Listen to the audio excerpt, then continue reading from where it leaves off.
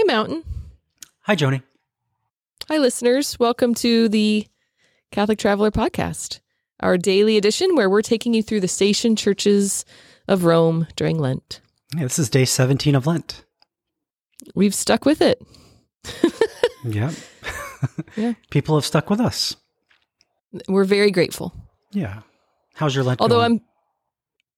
it's going pretty well, which I think sometimes means I'm not doing enough because it's too easy. I don't know. But I've gotten kind of intimidated lately because I know we have some important people listening that probably know a lot more than us. And that intimidates me. So I might not say a lot in this podcast. I might let you do all the talking. It is scary when priests that you know a lot are listening and telling you they're listening. And they've lived in Rome and you're like, I've said some crazy things. And but that's okay. Well, they're still It's all here, good. so. That's true. We're very grateful that they're listening, even if it's just to chuckle at us. Yeah, that's what I was going to say. No, we're not getting anything wrong. So, I may have said some funny things, but that's okay. I won't draw attention to them right now. So, today's church. San Vitale. I read my journal. Yeah, Vitale. I read my journal from 2005, and all I said was, it wasn't the prettiest church, but they had lots of skulls and femurs on the altar. That was all I wrote. Well, there's so a why little don't you more tell to be us a little said bit about the church? So this is one of those churches that is kind of hidden in plain sight. So people that have been to Rome, they've most likely seen this church, or at least the top of it, and maybe they didn't know it. It's not something that you're going to see and probably want to visit unless you're just looking specifically for this church. It's located near the train station, Termini. So if you've ever taken a bus or a taxi from the train station to the Vatican area or the Pantheon, Piazza Navona, Trevi, all that, you would pass this church on the main street. But it's about 34 steps down from the street because, like we talked about at San Clemente, you can see Rome's many layers there. This one, you're like standing on the top layer, but this church is on the original layer from 2,000 years ago. So this is the church that really brought that home to me, which is kind of interesting that it, even more so than San Clemente, I think because it's like still down there. And when you're walking down this very busy street, Via Nazionale is a pretty busy street. And all of a sudden it's like down below. And it really brings that layer, I think, it really helps you see the way, ancient Rome is below you. Yeah, it's probably Rome's most inaccessible church other than Araceli maybe, because there's no easy way to get there. You have to walk down 34 steep concrete or marble or whatever, some kind of stone steps to get to the bottom. Yeah. And then when you want to leave, you have to come back up those steps. Yeah. But it's one of the first 25 churches in Rome. So it has a lot of history. There was a 4th century chapel that was built here to honor a couple of martyrs. And then in the 5th century, a woman paid to build a larger church, and then it was enlarged again. The name Vitale, that's the father of the 2 martyrs. So Vitalis, I guess that's how he'd pronounce it, the Latin version. He was martyred, his sons were martyred, his wife was martyred, and so they were all buried in this church. So this church was built to honor them.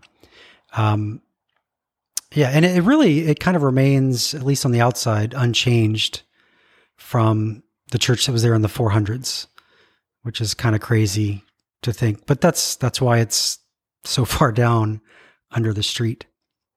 Yeah. But you've been to it. I have. Yeah. I mean, I went to the morning station mass, so I have been there. It just didn't impress me. And I think when I think back to the station churches that were just kind of like, oh, this would be one of those, which is kind of unfair because it's ancient. And, but yeah, it just didn't wow me, I think. Maybe you're having an off day. I'm not sad. Yeah, maybe. With all the femurs. Yeah. Well, speaking of femurs, this is one of those churches that has lovely frescoes all around the church, beautiful landscape scenes from around Rome and Italy. But if you look closer, you notice that in these landscapes, there are all these horrific depictions of martyrdom. So yeah, it's probably another church that's popular with weddings. But because for some reason they like those churches with ugly martyrdoms. Yeah. Yeah. There's a depiction of St. Ignatius of Antioch and his martyrdom, and kind of anachronistically, he's being martyred like in a field, because there's like these pastoral scenes, and the Colosseum is behind him in ruins. And of course, that's kind of funny because he was actually martyred in the Colosseum, not after the Colosseum fell into ruins. So kind of funny. I'm glad they preserved that and haven't like corrected it. Yeah. So it's, there's something that I learned the other day that I didn't know about. And some of the churches here, San Clemente did it. That's where I saw it, was someone that I knew was at Mass there for the evening Mass, like the official one. And you know how on like Eucharistic processions, they line the streets with rose petals or flowers, and the priest walks on it. Yeah. So at San Clemente, they line the aisle with bay leaves or laurel leaves. And they also do that at San Vitale. So nice. I missed it at San Clemente. I'm going to try to see it at San Vitale because I hear it smells really nice. And they just traipse on it. But it's more of a Lenten the idea thing. Of the laurel wreath of like victory, the martyrdom. Yep. They receive the crown of laurel, the crown of victory. Right. I like that. Yeah, but I'd never seen that before until I saw a picture on I have not either. Instagram the other day. Nice. Yeah. So maybe I'll see it today. Good. Well, San Vitale. One other fun fact about San Vitale is we've talked about titular churches before, and this had been the titular church of John Cardinal Fisher. So John Fisher, the famous British bishop, or English bishop, I should say, English bishop that was loyal to the papacy rather than to Henry VIII. And so he was martyred by Henry VIII and was never in Rome to receive his red hat. Henry kind of joked that he would send John Fisher's head to Rome to receive the red hat. And so he was actually the titular of San Vitale, even though he never arrived in Rome to accept it. So nice. There you go. Any other trivia about this church? That's it. That's all I have. Who any of the femurs were? They probably belong to the family of martyrs. Yes, probably. Who knows? It's just funny. You see these femurs and these skulls, and I don't think I got close enough to read any of the inscriptions. Yeah. For those that don't know, when you see relics in churches, they're usually, they're not labeled for us to read them. They're labeled for, I guess, whoever like owns the relic to read it. It's like there's a little wax seal and it's written in Latin, whatever the name is, but it's really tiny. It's like it's handwritten. Super small. So if you're just looking at it on an altar and you see like a skull or a femur, it's not always easy to know who these people are. So when you hear us talking about things like that, like, I don't know whose head that was or whose arm that was. Sometimes it'll be a more elaborate reliquary, and it'll say like one from San Agostino a couple weeks ago, it's the cranium of Saint Monica. And so it says it on there, kind of like written in metal, cranium of Saint Monica. Yeah. We Catholics are so weird. Yeah. I don't even know what to say. But yes, relics are great and creepy all at the same time. Yep. Why isn't Monica's cranium in her tomb? I don't know. But it's a whole nother topic for another day, I suppose. Yeah, her tomb's right there. So, yeah. We'll do a relic podcast one day. Okay. I have a 3-minute theology episode on relics. So if people want a quick 3-minute episode, check it out. That's 3minutetheology.com. 3-minute theology.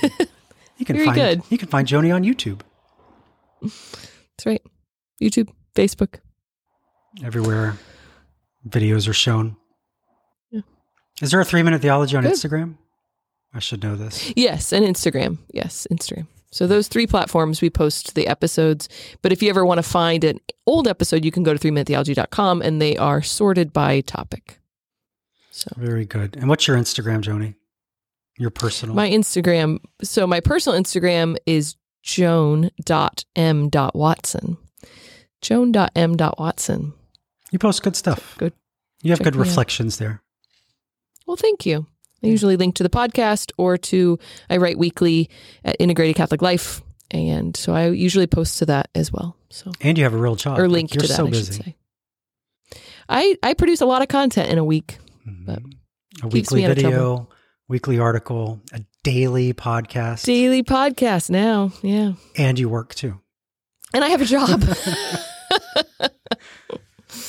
Yes. All right. So well, thanks, Mountain. Is that it? We didn't talk about food today. We didn't. Have you noticed that almost all of our podcasts, we talk about food? I know, and it's funny. It's a natural progression. It's not like we force it. It just happens. But I think it's because we both like food. I don't know. Maybe. So it is Friday. So, today's the day not to eat meat. Yep. Yeah, I don't know of any good food around this church. I mean, it's literally just like a couple blocks from the train station. So yeah, a lot of shopping. Not the place most I went people shopping down out. that street. There are some good shops. Yeah. Yeah. All right. Well, tomorrow is another church that no one has been to. I have. Well, I mean, most people. I'm talking to visitors to Rome. I know. I'm just kidding. Yeah, most people haven't. It's possible you may have driven by it or walked by it, but again, yeah, it's not a commonly visited church. Right. But we're going to take you there tomorrow. Sounds good. So happy Lenting, everyone. Happy Lenting. Ciao, ciao. Don't eat meat.